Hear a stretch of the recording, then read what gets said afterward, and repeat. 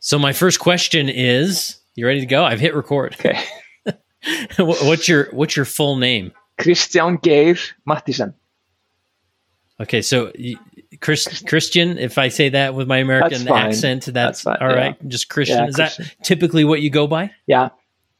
Or okay, so tell me about your name. Where's your name come from? Oh, it was on my mom's side that I got Kristján. So Kristján means similar to the English one. Christ is the first part of the word, and Ján is to admit, to say yes to. Ján. So wow. So it's and is it pretty typical Icelandic name? Or? Yes, I think it was like top 10 when I was born. There was a president of Iceland with this name, so yeah, I guess. So born and raised in Iceland. Yes, then. Born and raised in Iceland. I lived there all my life, apart from a year when I was an exchange student in Arizona, and then up until 9 years ago, when we moved to Utah. Wow. So what is it like? I mean, if all we know is just what it's like growing up in America. I think at least most of those in our ward know that. So what's it like growing up in Iceland? At least for you, what was your experience like? It was smaller, a lot more compact. I happened to live in the metropolitan area, so I was close to the city. There's only one city in Iceland by definition. That's the capital. And today, 85% of the population lives there. So I was close to the city, but still lived in a small town. I think it was like 15,000, 18,000 people in my town when I grew up. So a lot of people, not everybody, but you know somebody who knows somebody who, things like that. There were 3 high schools in our town. So not very big. And what tell me about your parents and your family. What's that makeup like? So I'm the youngest of 5 siblings, and my dad had his own business that he worked. He was very active in extracurricular things. He was the chairman of the chess club of Iceland, so he would travel to Europe and Eastern Europe in the 50s with the chess players. Wow. I was kind of there's some story that I can't remember, but I think in Yugoslavia or somewhere they got detained because of passport issues, they were told, and then they got helped. So he was just traveling around playing people in chess. Well, no, he just helped with the chess players. So he was the chairman of the club, but then he would organize or go with them and do media meetings and things like that. Okay. Yeah. So he was there. He was in politics. He was also involved with sports clubs. In Iceland, the sports clubs are separate from high school. So you join a club type of thing, and you pay annual fee. And so he was heavily involved with one of the 2 clubs in my hometown. So we had rivalries between clubs. I guess kind of more like England, where you join a club. So my mom would stay at home, homemaker, and all of us ended up working for my dad at some point or another. We started working early. I started working when I was 11. He would import these crates, he would import these furnitures from Scandinavia, and they would come in crates, like wooden crates. So my job was to take these crates apart and save all the wood, make sure it wasn't damaged. And then line them up according to size.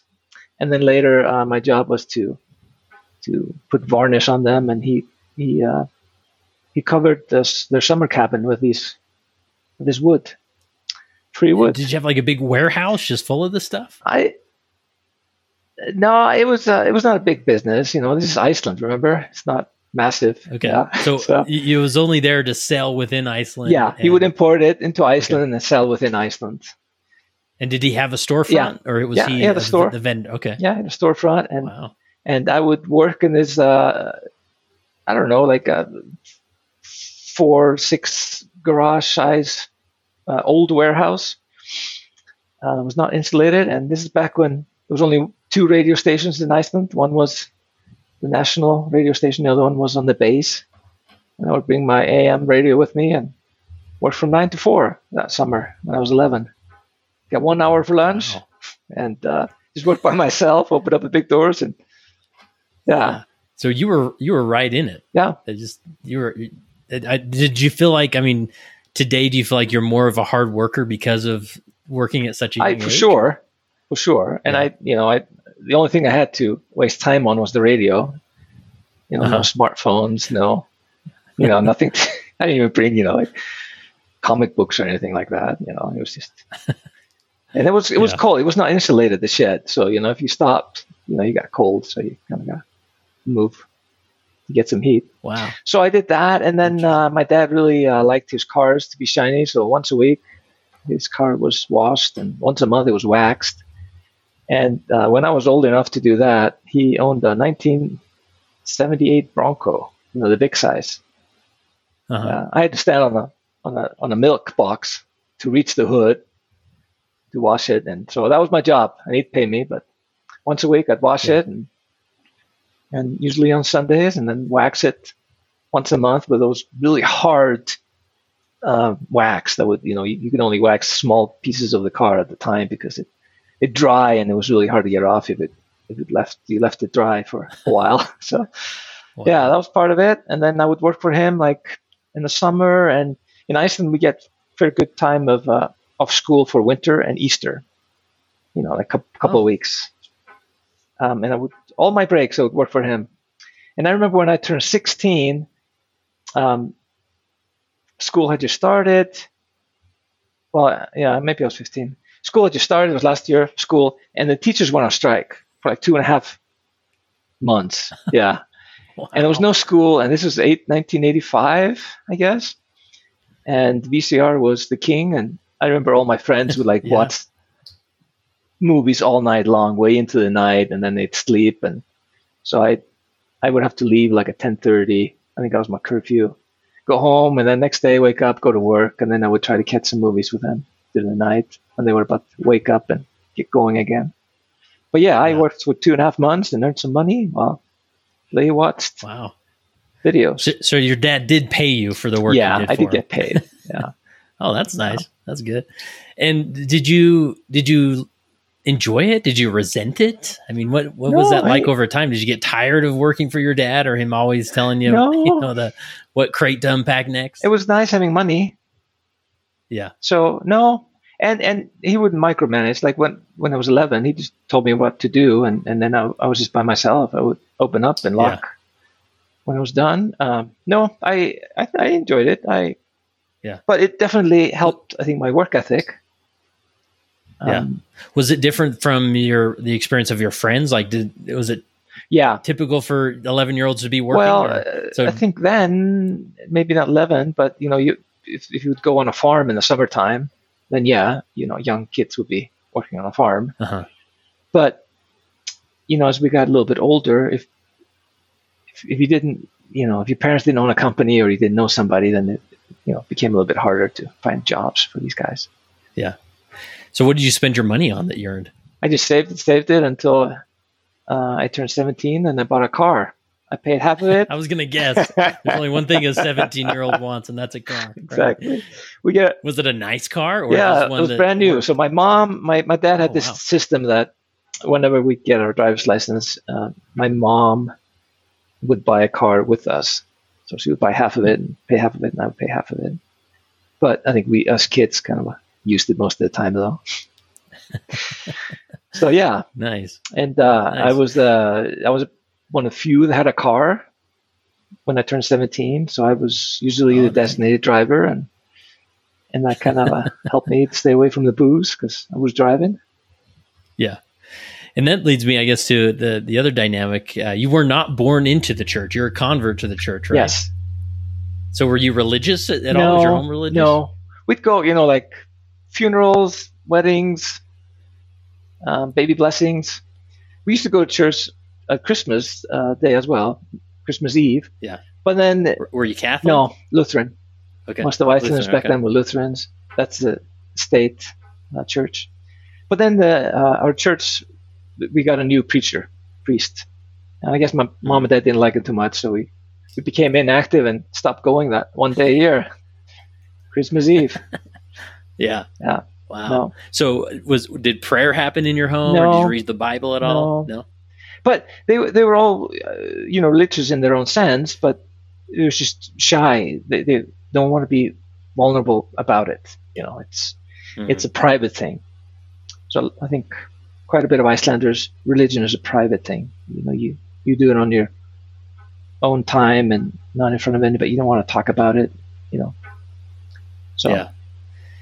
And did you feel like your family in general? I mean, you didn't show feelings a lot in your home. I mean, it was just get to work and yeah. I mean, I don't know about that. I think we had fun and other things, but religion was just not really discussed. And yeah.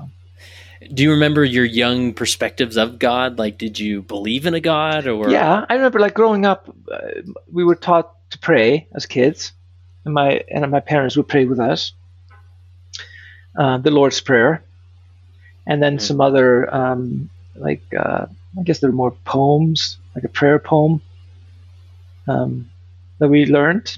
But then as we, I don't know, 10, 11, it just kind of stopped. I guess we about to become teenagers. I guess we probably felt it was too babyish or something. I don't know, but it stopped. What were some of your earliest perceptions of America? So when I was 8, I saw the movie Grease, and Nice. and to me that was just like, oh, high school in America is like that. So that was one of it. The leather jackets Yeah. I think it wasn't it 8? Yeah, I think it was 8. I also went over Christmas in 1978 to California and Florida. So Wow. yeah, that was my first experience with America, as in like coming here, and I just fell in love. It was sunshine. They had dogs and cats, which we didn't have, and it was just I don't know, the whole thing was just, I loved it. So Southern California. Did nobody have dogs and cats, or that was just your home? But there were not a lot of dogs and cats in my neighborhood when I was growing up. No. And if people have them, they're usually inside. They're like inside animals. Yeah. So on the farm, yeah, but not like my street. I don't remember anybody having a dog in my street. So what do you mean by you fell in love with America? Like the culture, the movies, you wanted to live there someday? Yeah, the whole thing. I was just captivated, to be honest. And I think, had I gone to Michigan in December, probably would have been a different experience. But here, we got the nice warm weather, the sun, I don't know, all the toys, all the TV, all the kid stuff on TV. See, back then, all the way into 1987, we only had one TV station. And they just broadcasted from like 6:30 at night until 11 p.m. or something. We had Little House on the Prairie we had on Sunday afternoon, but we didn't have, TV 24/7. So, yeah. So did you have desires to come to America and live from that young age? I think that's when, the seed was sown. And then when I was 15, I got this targeted mass mail, become an exchange student type of thing. And I looked at it, that'd be cool, put in my drawer. And then next year I got the same theme, because they send kids out in junior and senior years. That's the ages they send exchange students with this program. So I put it in the drawer the next summer as well. It'd be fun, whatever. And then like in December, I was home for lunch from school, tech school. And then I also just remembered this pamphlet, and I dug it up and found it, and I showed my mom, and it was past the due date to apply. But my brother was there for some reason. He said, "Hey, I know a old classmate of mine works for that company. I can talk to her." And anyways, so my mom and dad said, "Yeah, sure." My dad wasn't too excited about me leaving. He wanted me to finish school first. Anyway, so my brother talks to this girl or woman, and she said, "Sure, you could come for an interview, but not everybody's cut out for this program," type of thing. Anyways, I went for the interview. They accepted me, and then I went to some preparation courses through the winter, and then the next summer in August of '86, I went to Arizona as an exchange student. Wow! And how old were you at that time? 16. Okay. So no, sorry, it was 87. It was 87. I was 17 because I had my driver's license. Okay. Yeah, 87. And so your dad wanted you to finish like your high school years? Actually, we graduate when we're 16 in Iceland, and then we go to a college if we want to go that route, and then we go to university. Those are two separate things. Gotcha. So I was in trade school. Your dad wanted you to finish. Yeah, wanted me to finish the trade school, but I had gotcha. If I'd done that, I wouldn't have been able to go as an exchange student because the age gap is just that window. Yeah. Right? So before we get into that, the being an exchange student, anything else about your childhood that would be worth mentioning? I went on farms a couple of summers to help out, like a farmhand. I remember we were driving this tractor, and I was like, I've always been small and a little bit skinny, I guess, kind of. And, and I was driving this tractor, and it was on kind of on a cliff type of thing. And I was supposed to rake all the grass, all the hay. And it was just tough to steer this thing. It was an old tractor.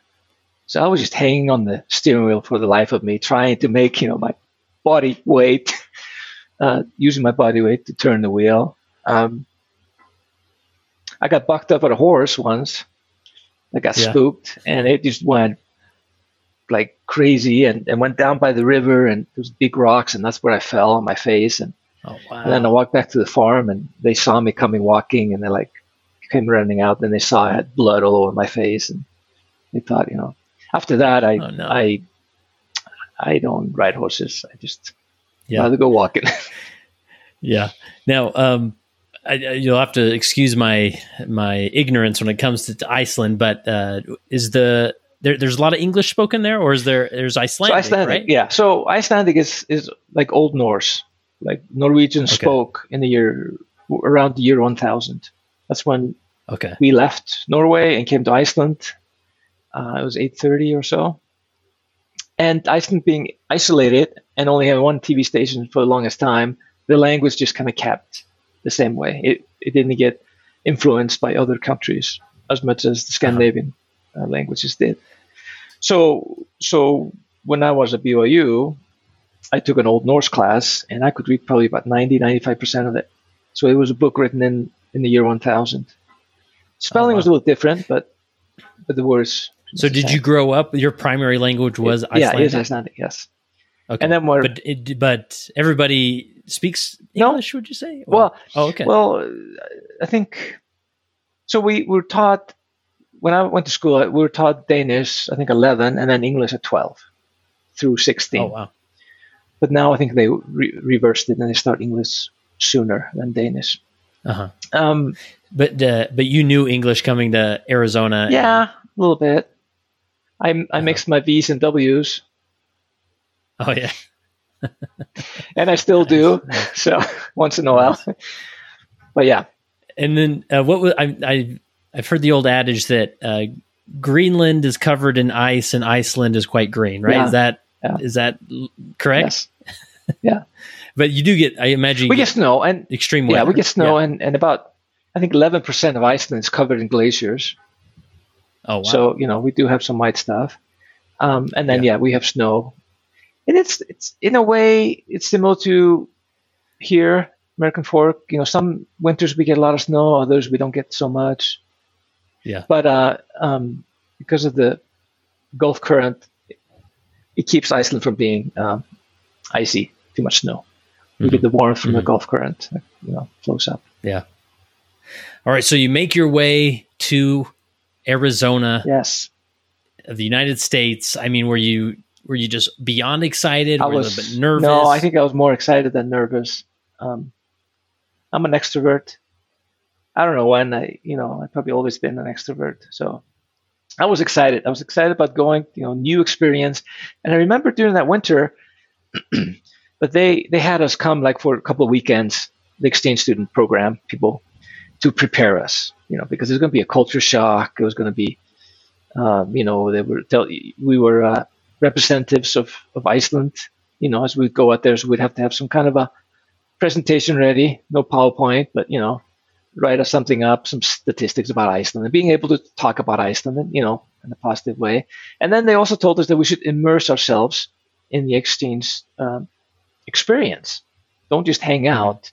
And I remember when I got to this small town in Arizona, there were some other exchange students there, amazingly enough. And there was And what town was it? It was called Joseph City. It's in northeastern Arizona on I-40. And some of them were like, there was a couple from Japan, and there was two or three, it was I think three from Mexico. And they would kind of hang out together in group, during lunch and stuff, like. And I remember the program saying, try to immerse yourself. Don't try to find other Icelanders and just hang out with them. So, I mean, I didn't have a choice because I was the only one there, but that was kind of part of the idea. You're going to experience something new. You're not going to a foreign land to do the same thing you do at home. Yeah. Okay. So yeah. So.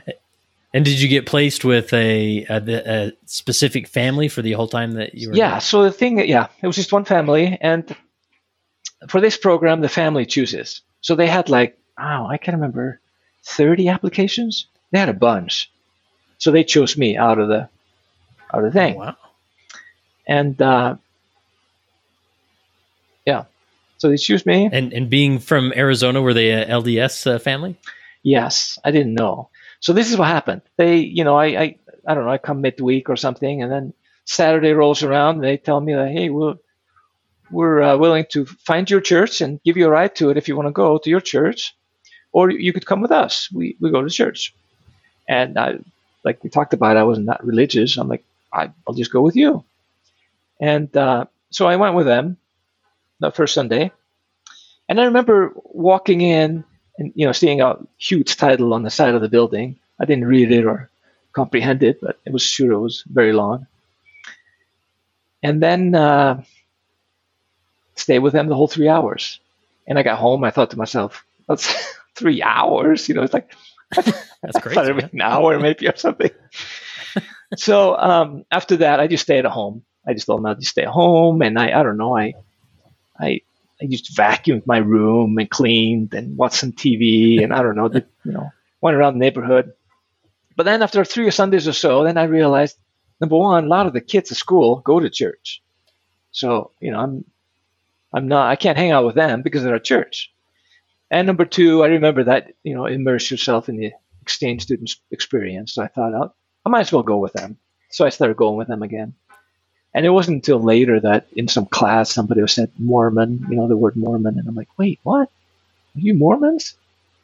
I asked them. Were you familiar with Mormons in I think Iceland? the only thing I knew was my older sister, warning me that if two men in suits come knocking, don't open the door, because they'll never leave. So that was the only thing I think I could relate to or, associate with the word.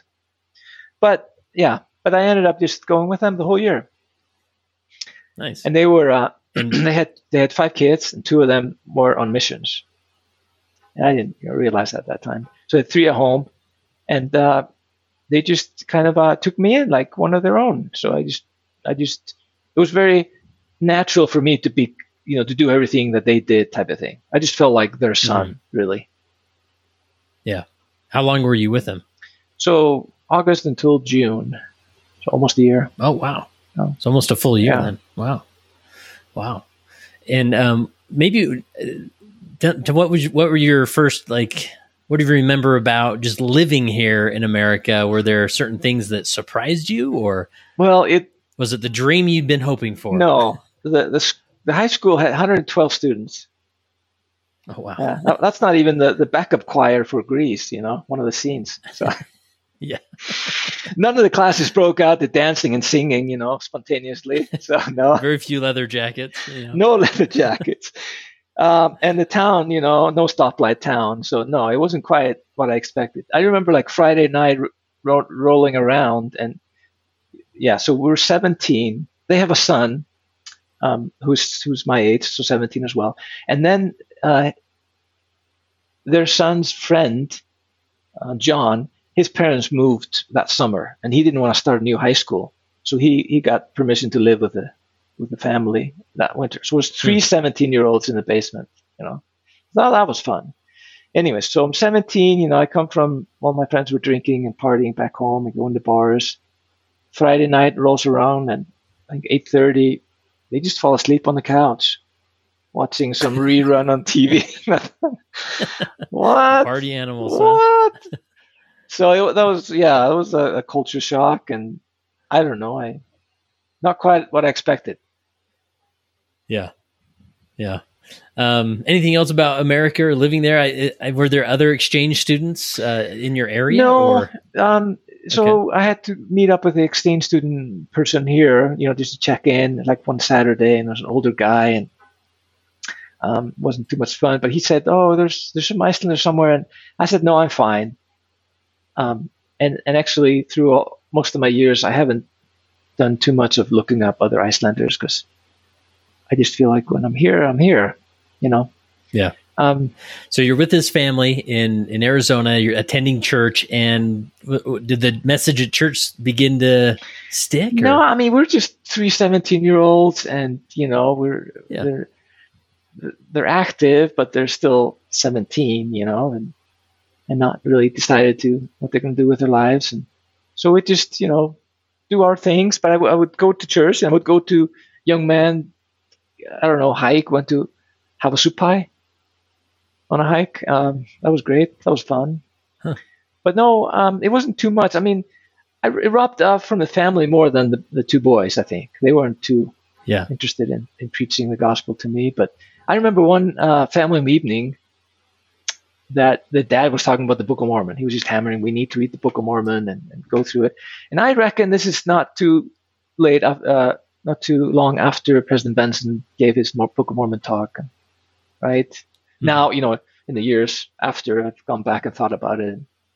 So after the family meeting was over, I felt so much part of the family that I went to the mom and said, do you have a copy of the Book of Mormon?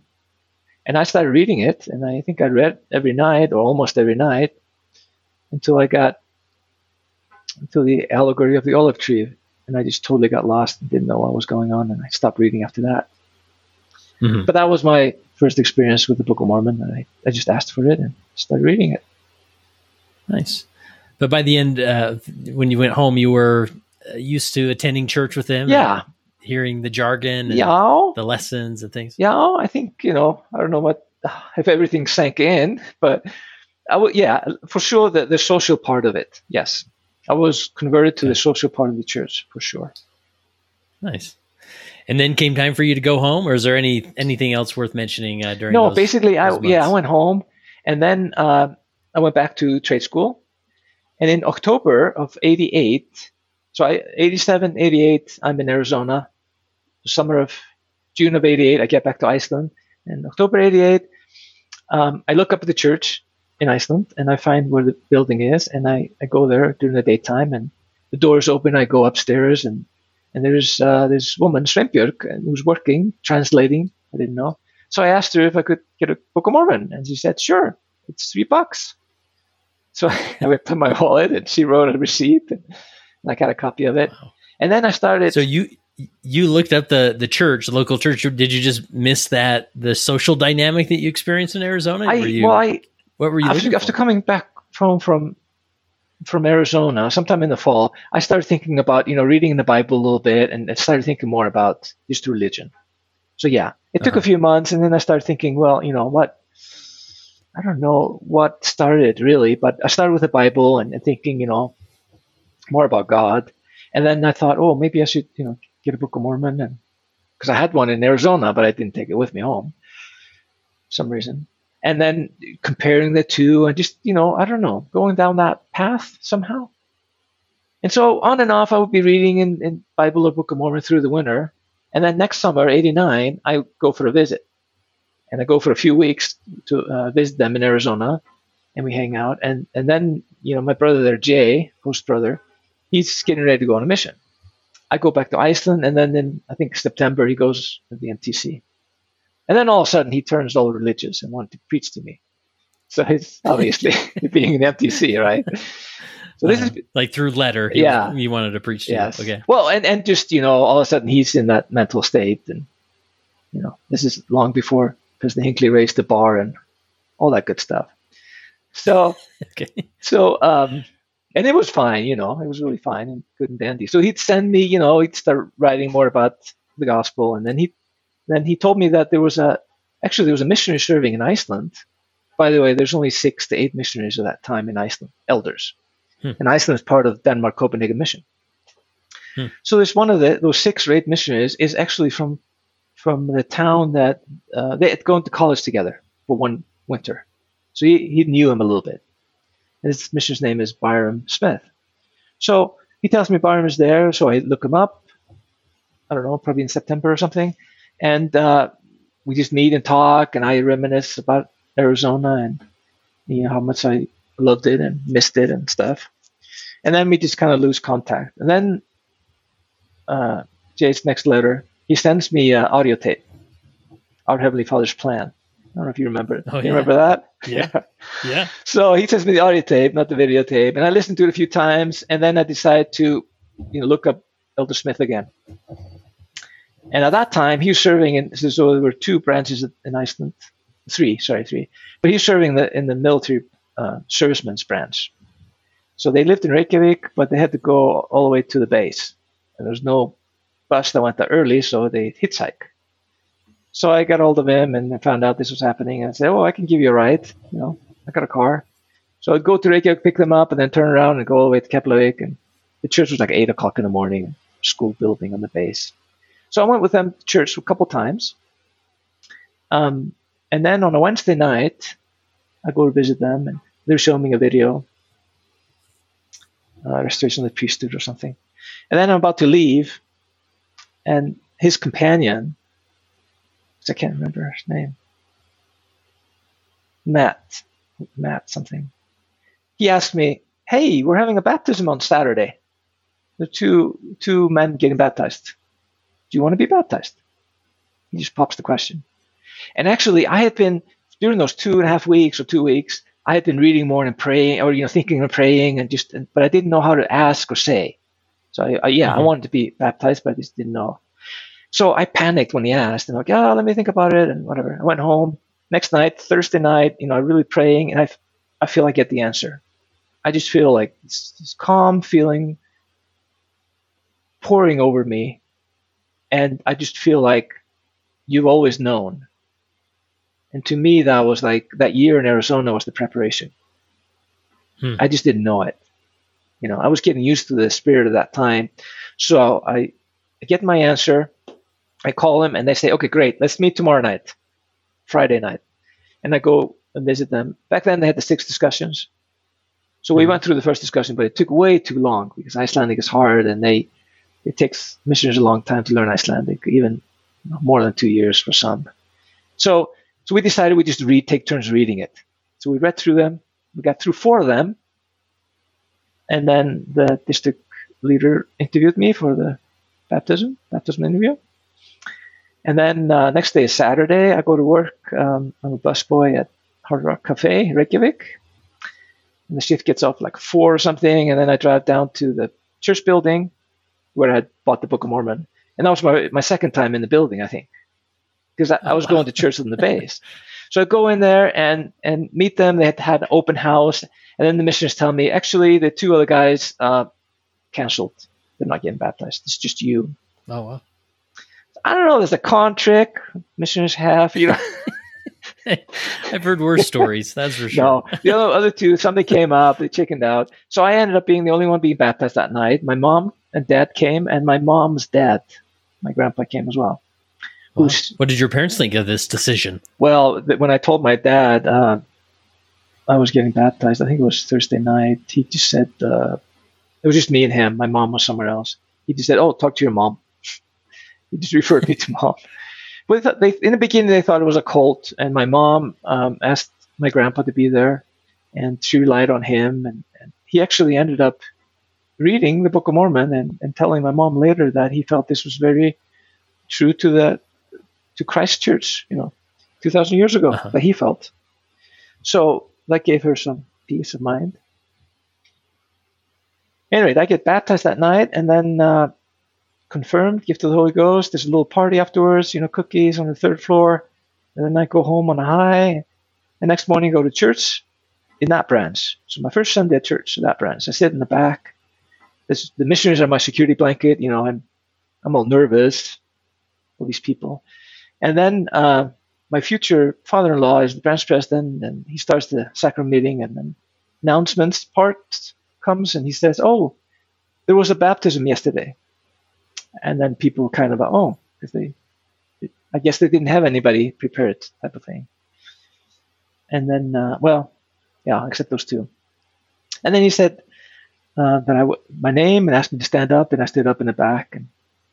And one of the people that looked back was my who is now my wife. And she later told me, she looked back and saw me. He's like, who's that? He's never been to church. He's not going to stick. He's not going to last. Yeah, they didn't realize. She didn't realize you'd been going elsewhere, right? Yeah, didn't know about that. So that was my first Sunday there. And then the missionaries, right, their mission president, they told me that Sunday night we had a baptism, and it was Kristján and all that. And he called them the next day, or whenever he got the letter. He's like, what? He wasn't even in the teaching pool or finding, he was nowhere to be found. How come he baptized him? But then they explained to him, that I had been an exchange student and all this preparation that had come before. And he asked me to write my conversion story, which I did. And then, he saw this in a different light. But I never got the last two discussions until I went on a mission. Went to the MTC, and then I got to read that there. Nice. Awesome. So you had communicated with your exchange student brother who was on a mission that you had baptized, and did you hear anything from that family? Oh yeah. I was in rather good contact with them, and I would call them once in a while. So I told them, and I think, I can't remember if Jake got permission to call me or something. So they were of course ecstatic and super stoked about it. Yeah. And wow. So where did your life go from there? So I finished trade school. And then, so I baptized in November 89. And then March of 91, I go to England on a mission. England, Bristol mission. And was that the plan from the moment you were baptized to be a missionary sometime soon? Or? Maybe not, but heavily influenced, obviously, by Jay. And then I hung out with the missionaries all the time. They were my friends. They were my support system, security blanket.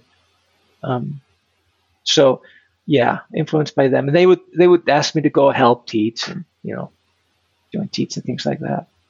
But, no, I'm not sure exactly when it came about, but it just, the path went that way. I sold my truck, and thankfully, a month before my mission started, the equal plan, the even rate that you pay for the missionary. Oh yeah, it's just a standard, $500 or so dollars that you pay a month. So right? Where it didn't used to be that. No, way. Everybody used to pay their own, whatever the real expense. But then the states went into a 1-year trial of this equal pay, and they rolled it out to the rest of the world a month before I started my mission, which was a great blessing to me, because otherwise I would have only done a 12-month mission with my car. Didn't quite. Yeah. So you sold your truck in order to I financed my mission. The expenses of your mission. Wow. And then I went on a mission. My dad had cancer a few years earlier, and then when I had 3 months left of my mission, the cancer returned again. So I went home for Christmas. My brother came home from California where he was studying. And then I spent the last of my mission in Iceland.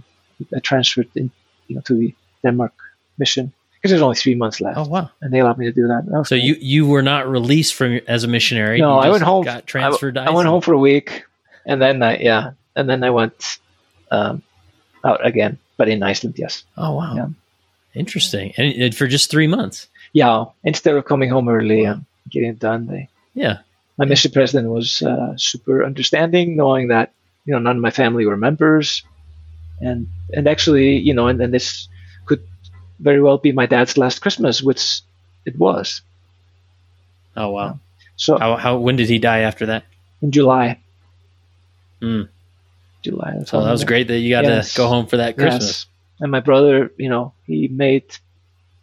came home as well, so we were all home together that last Christmas. Yeah. Wow. So at that point, I mean, you're in, right? Like this is, you are a Latter-day Saint, return missionary. Yeah. And then what's the next agenda? Yeah, you got to get married. Yeah, right? That's the next thing. So started looking around. And was there any interest before your mission with your spouse, or? No, not much. I mean, there there was just we just didn't date, you know. It was and I didn't really date any there was not number one, there not very many young women, and I didn't date them. I was just more hanging around with the missionaries. I was called to be young men's president when that was a thing in a branch, so I was with the youth a lot. So I socialized with them. It's, I'm not that old back then, and my wife is a couple of years younger than me. So, gotcha. She was basically, I was 19, I was baptized, so she was a youth. So so then you just start to, do the next thing, and we get married that year. We just dated for 6 months, and we get married, and then we go back to Arizona, and I was going to be the plan was for me to earn in-state to be able to qualify for in-state tuition. But then things changed, and I was accepted to BYU through some miraculous Icelandic connection. And nice. And then we went home for half a year, and then we came back here in January '95. So wait, let's back up here. So you come from your mission a little bit earlier. You finish off your mission in Iceland, and then your attention turns towards marriage. And then did you immediately begin to court and date your wife? Yeah, or? Shortly after my mission. I think it was just... And it didn't take long, no. Huh? Nice. I guess I was in the task list mentality. That happens after a mission, for sure. And of course, the right one was right there. So, yeah. And where did you get married? So we got married civilly in Iceland. And then when we went to Arizona, as soon as we could, we were allowed to get sealed in temple. Wow. Since there was that. Nice. We didn't have to wait a year. These days, you can't keep them straight. There's no temple in Iceland, right? Correct. There's no temple. And so what was the temple district for Iceland? So it was Stockholm, Sweden. Oh, wow. Yeah. So that's you might as well go to Arizona. Well, we were going to move here anyways. And basically, this was back when they said, if you don't get married in a temple, you have to wait a year before you get sealed. Yeah. But they said, since there's no temple in Iceland, just as soon as you get to a temple, get sealed. So we did that, and so you got married. Did you get married in Mesa? Yeah. Yeah. Okay. So the host family could be there, and we actually moved when we went to Arizona after we got married. We moved to that small town, and they helped us get established, and we bought a fifth wheel that we lived in, and then once I got accepted to BYU, we decided to go home for 6 months, and then we came in January of '95. The fifth wheel got pulled into KOA in Provo, and we lived in there. Oh, really? And then... how long did you live in that? Lived there for, a year and a half, I think. Yeah. And you're just a student, Yeah. Huh? And then we bought a mobile home, glorified hallway, a single wide, and we lived in that for the rest of the time. Lamplighter Estates in Provo. So we got to know the area. So 95 to 99, we were here in Provo. Yeah. Nice. And then... and what did you study at BYU? So I started with computer science, and then realized after 2.5 years that all this math and logic, I just wasn't cut out for it. I just did not have that in me. So I swapped over to business, majored in business with emphasis on information systems. Graduated in '99, summer '99, and then we moved to Iceland. Wow. And was that the plan to always return back to Iceland? No, I applied for jobs here, and I got offered one, but then we just prayed about it. And I remember we went to one of the devotionals, Elder Holland was speaking, and he was talking about just the trial, trials that we go through, not just before, but also after. Anyways, we prayed about this, and we felt that we should go home, and that was the right thing to do. Is a degree from the U.S. pretty valuable in Iceland, or no, not per se, but it was a university degree. It was a degree nonetheless. So I think it was taken valid, but it wasn't. So you moved back home 99? 99, we moved back home. And then we just, we throw ourselves into trying to help the church grow and serving there and, doing whatever takes. This small branches, you got 2 or 3 Yeah. callings, depending on, if you know how to play the organ, you might have 4, right? So it's that kind of environment, everybody has to pitch in and help out. And so we go home and that's great. so we had one baby during BYU years, our son, he was born 96. And then 99 in the fall, we had Anya, our second. And then 2002, we had our third, Irja. Wow. So growing a family, living the dream in Iceland with your Icelandic family, huh? Something like that, yeah.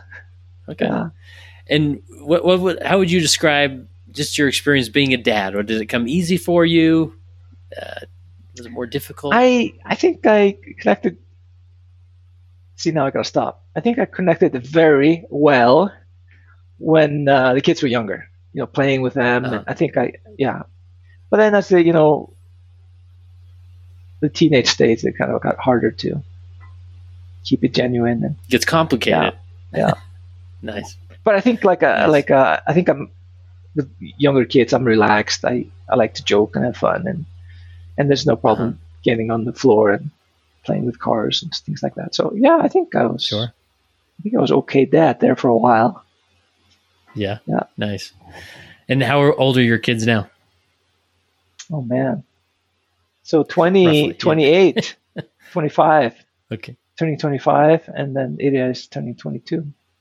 We did the 3-year program. I see. And then are they pretty close? Yeah. Or? So our son lives in Eagle Mountain, so about 20 minutes maybe. And they have our only grandkid.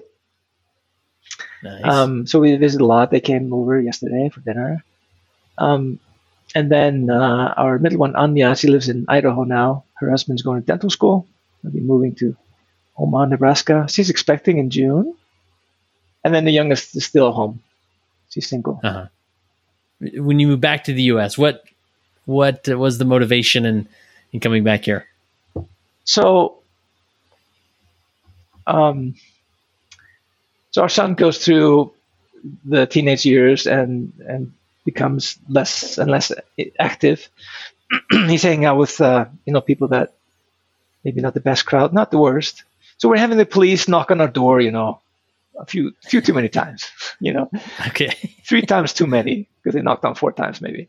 So that was kind of happening. And remember, at 16, we go to college, and his first semester was great, but the second semester, his interest just waned really quickly. And he talked about wanting to be an exchange student because he'd seen my videos. He'd come to Joe City. We went there twice when he was 7, and then when he was 16 or something, 15. So he'd known, and he'd seen videos and stories and stuff, and he wanted to do it. So we thought, he's showing interest. Let's see what we can do. And somehow that morphed into everybody left except me. Because Soleil, my wife, she had dual citizenship. She was able to apply for birth abroad for my kids. And in 3 weeks, they have the passport, social security number, the whole thing. So, and just within a matter of 2.5 months, we went from thinking about this, and they left. I drove them to the airport. We packed out everything in the house, put it in the garage. We rented our house. And from the airport, I drove to my mom's place and moved in with her. So that's how it started. And the idea was to do it just for a year, see how it goes, And then once the year was almost up, things were going great, and we thought maybe we should stay on this path. So we extended the program, within quotes, because we're not doing any program. We're just doing it on ourselves. And we're still here. There you go. Yeah. So your mom lives here too? Or no, she's in Iceland. But I mean, we're still here, meaning, I came a year later. Sorry. They're still here, and I came a year later, and okay. So you were living with your mom in Iceland while your family came here? Yeah, for the first year. Gotcha. Nice. Interesting. And it's been a good move then? Yes. Yes, we feel really good about this. It's one of those things that you don't plan, or you don't, anticipate or set a goal or anything like that. It just kind of morphed into this. Yeah. And we've moved around. We just bought. So a year ago we bought. That was the first time we bought in the States. The rest of the time we've been renting. And we moved to Florida for 6 months just to try to push the reset button a little bit and try things out. and then mainly been in Lehigh and Eagle Mountain and here. Yeah. And so how long ago did you say you've moved to our ward? So a year ago, Okay. 14 months ago, something like that. Nice. Yep. And whereabouts in the ward do you live? So we're in the Keystone single family homes, the one south of the power lines, ones that were first Nice. built. Yeah. Nice. So east of 900. Nice. And anything else? What would you say to people who are moving into the area? Anything worth noting, or the ward, or people? I think we have a whole bunch of great people here, and I think just be open. If you're not an extrovert, try it a little bit to be an extrovert, and reach out, talk to people that you don't know. Be the one to open up your mouth first. Just say hi. Yeah. Get to know people, and then there's so many connections. Then once you start talking about where you're from, or where you grew up, or what school you went to, then all of a sudden, oh, I went there, or I got friends, or whatever. Okay, maybe Iceland is a little bit helpful because it's further away and maybe a little bit more exotic type of thing. But once you start talking about where you're from and your background, then the church is so small. Oh, I served with somebody from there, and whatnot. And when that happens, then all of a sudden we become a lot closer. Yeah. We become friends because we have something in common, not just the gospel. So yeah. And it's nice having extroverts like you in the ward that, you're out there meeting people and making it happen. I think many appreciate that. Thank you. I hope so. I enjoy it too, because I want to get to know people. And to me, people are the most fascinating thing in the world. And I get energized by being around people and talking to people. And, that's just me. Nice. And I know not everybody is that way, but I think we should try to reach out at least to, people who sit next to. Yeah. Love it. What are some of your favorite church callings that you've had? Oh, we taught the 6 to 7 year olds primary. That was great. They will tell you anything and everything that happens in the home, no filter. Sometimes a little bit scary, but it was so great though, teaching them and just enthusiasm that they had. For example, one time the daughter of the bishop was in the ward, was in our class, and then there was this other boy, Joseph, and he was really serious and kind of very observant, even though he wouldn't say much. We ask a question, and the daughter of the bishop raises her hand, gives the answer, and we're like, yes, that's right. And then under his breath, he says, not very loud, of course she knows the answer. She's the bishop's daughter. This is a 7-year-old crying out loud. See, even then they're starting to, think that way. I think that probably been a great calling. I was assistant executive secretary. I like that because that got the extrovert in me got the fulfillment of talking to people and reaching out, asking people prayers and things, and get to know them. So, yeah, I like those things. Awesome. And where do you work? Work for Unite Us, which is a company in New York that makes a software platform to connect social care with regular health care. I mean, to provide a 360 care. They say only 20% of our physical well-being is getting our leg fixed or our cold taken care of, whatnot, physical doctor type of thing. But 80% is the social wellness. Do we have enough money to pay our rent and buy food and mental well-being and the rest? So it connects those organizations like soup kitchens and others with clinics, so they can refer patients back and forth. And what specifically do you do for them? I'm an Atlassian administrator. So Atlassian makes tools like a ticketing system called Jira, and Confluence is like a wiki system documentation. So I administer those tools and help them out. Nice. So, and you work remotely at home? Yes. Awesome. That's the way to do it. I got the job during COVID. So. Oh, wow. And after COVID, they've just done more and more remote. Yeah. I think most have gone that way, right? Which is great. Yes. So, what about any future ambitions in life? A specific job you want to have? Do you want to serve missions? What's the future for Kristján? I didn't realize this was going to be like an interview for a job or something. I don't know. No, I think the main thing is just that I want to help where I can help. If I can be of any help or service, that's just my, I think that's my main thing.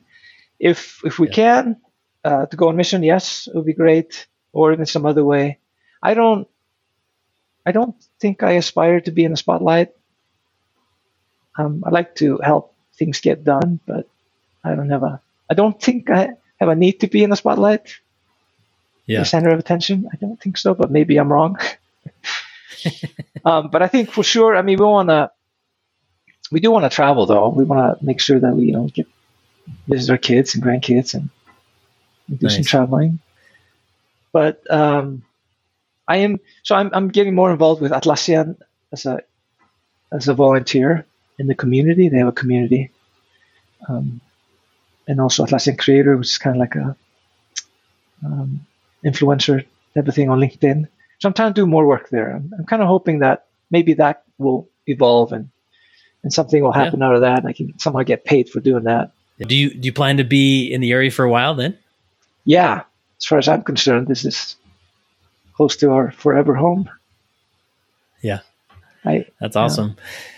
So if someone visits Iceland, give us like the top 3 things that someone must do if they visit Iceland? So number 1, take your swimsuit and no, what's the word? Phobia? No gym phobia.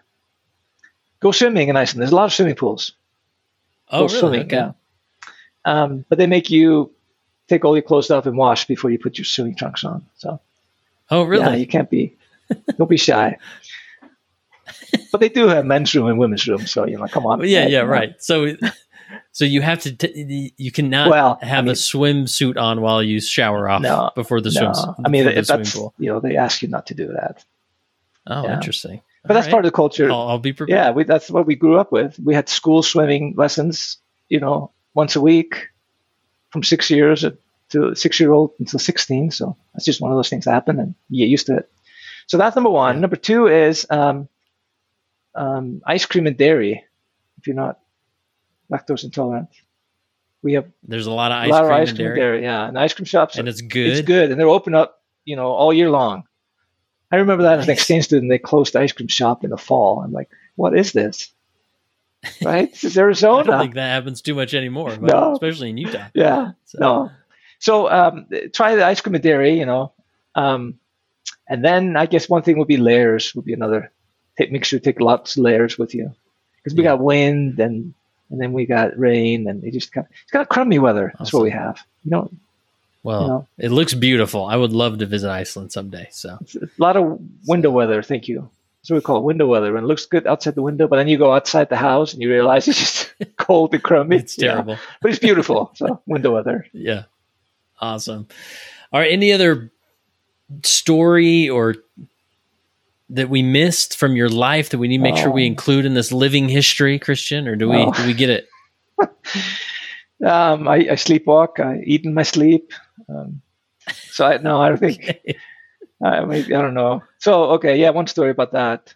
Oh, no, I got 2 stories about food, if we have time. All right. One story about was that my sister-in-law, we make this gingerbread house, in Iceland. That's part of it. And then when Christmas is over, you break it and eat it, right? Uh-huh. And it's decorated with, good stuff, candy and stuff. So she sent me some when I was on mission. Really thoughtful of her. Mm-hmm. And I thought, I'm going to save it. I put it underneath my bed and go to bed. And then next day I wake up and I have all these crumbs in my bed. I'm like, what is this? And it's just crumbs. And then I go underneath the bed and grab the box and it was empty. So in my sleep, I had eaten the gingerbread house. No. Yeah. I didn't get to enjoy it because I was asleep. You don't remember any of it, no. Huh? So, oh, my goodness. And then I had one story about fasting. This is how I learned how to fast. So we used to go once in a while on Saturday nights in Joe City. We used to go to this town, a couple towns over, to dances. And then we'd stop at Circle K afterwards and buy those Hostess O's donuts, raspberry filling, with the white, the old, in the box, right? 6 in a box, so we would split it because we're 3 of us, 2 each. And then we'd gone a couple of times. Then this third time we go or so, I don't grab a box, and I just ask them, so we're splitting it like usual? And they're like, no, get your own. Oh, why? Well, tomorrow's Fast Sunday, so you gotta have some supplies in the room, because you're fasting. Kitchen's closed. Yes, kitchen's closed, so you gotta have some supplies.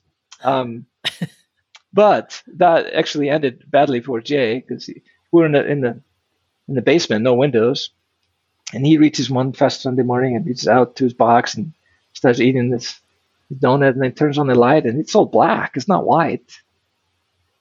It's all black, the donut, and it's moving. So the ants got to it. Oh, I'll do it. That'll do it. No, but again, maybe it's just a testament of that you don't have to be perfect to help others learn about the gospel and accept it. Right. That example, for example, would be a good example. And you still have contact with that family? Yes. And we, that's cool. Whenever we go down Arizona, we try to visit them, I talk to them regularly. Awesome. And they just, like I said, they took me in from day one. They took me in, and I didn't, quite realize it. But now, as years go by, they're just another family that I have. Awesome. All right. If somebody in the ward is listening to this, and what's one question someone should ask you on Sunday? And don't answer it here, but just so people, or maybe will find you and ask you this question: what another story, sleepwalking story, or a unique hobby or talent? I don't know. What should they ask you? They could ask me what prophet visited Iceland. Ooh. Yeah. What prophet was I a personal chauffeur for 2 days? Oh. All right. I'll ask you off the air here. Yeah. But, so find Kristján on Sunday and ask him that question. That'd be fascinating. All right. This is my final question. We're getting into time machine. We're going 100 years into the future. And you are then getting out of the time machine, and all of your posterity is there, your grandkids, great-grandkids. What's the one message that you would want them to know? Christ is your Savior. Stick to Him. Don't give up on Him. I think that would be it. Perfect. Cut it off there. Yeah. That was awesome.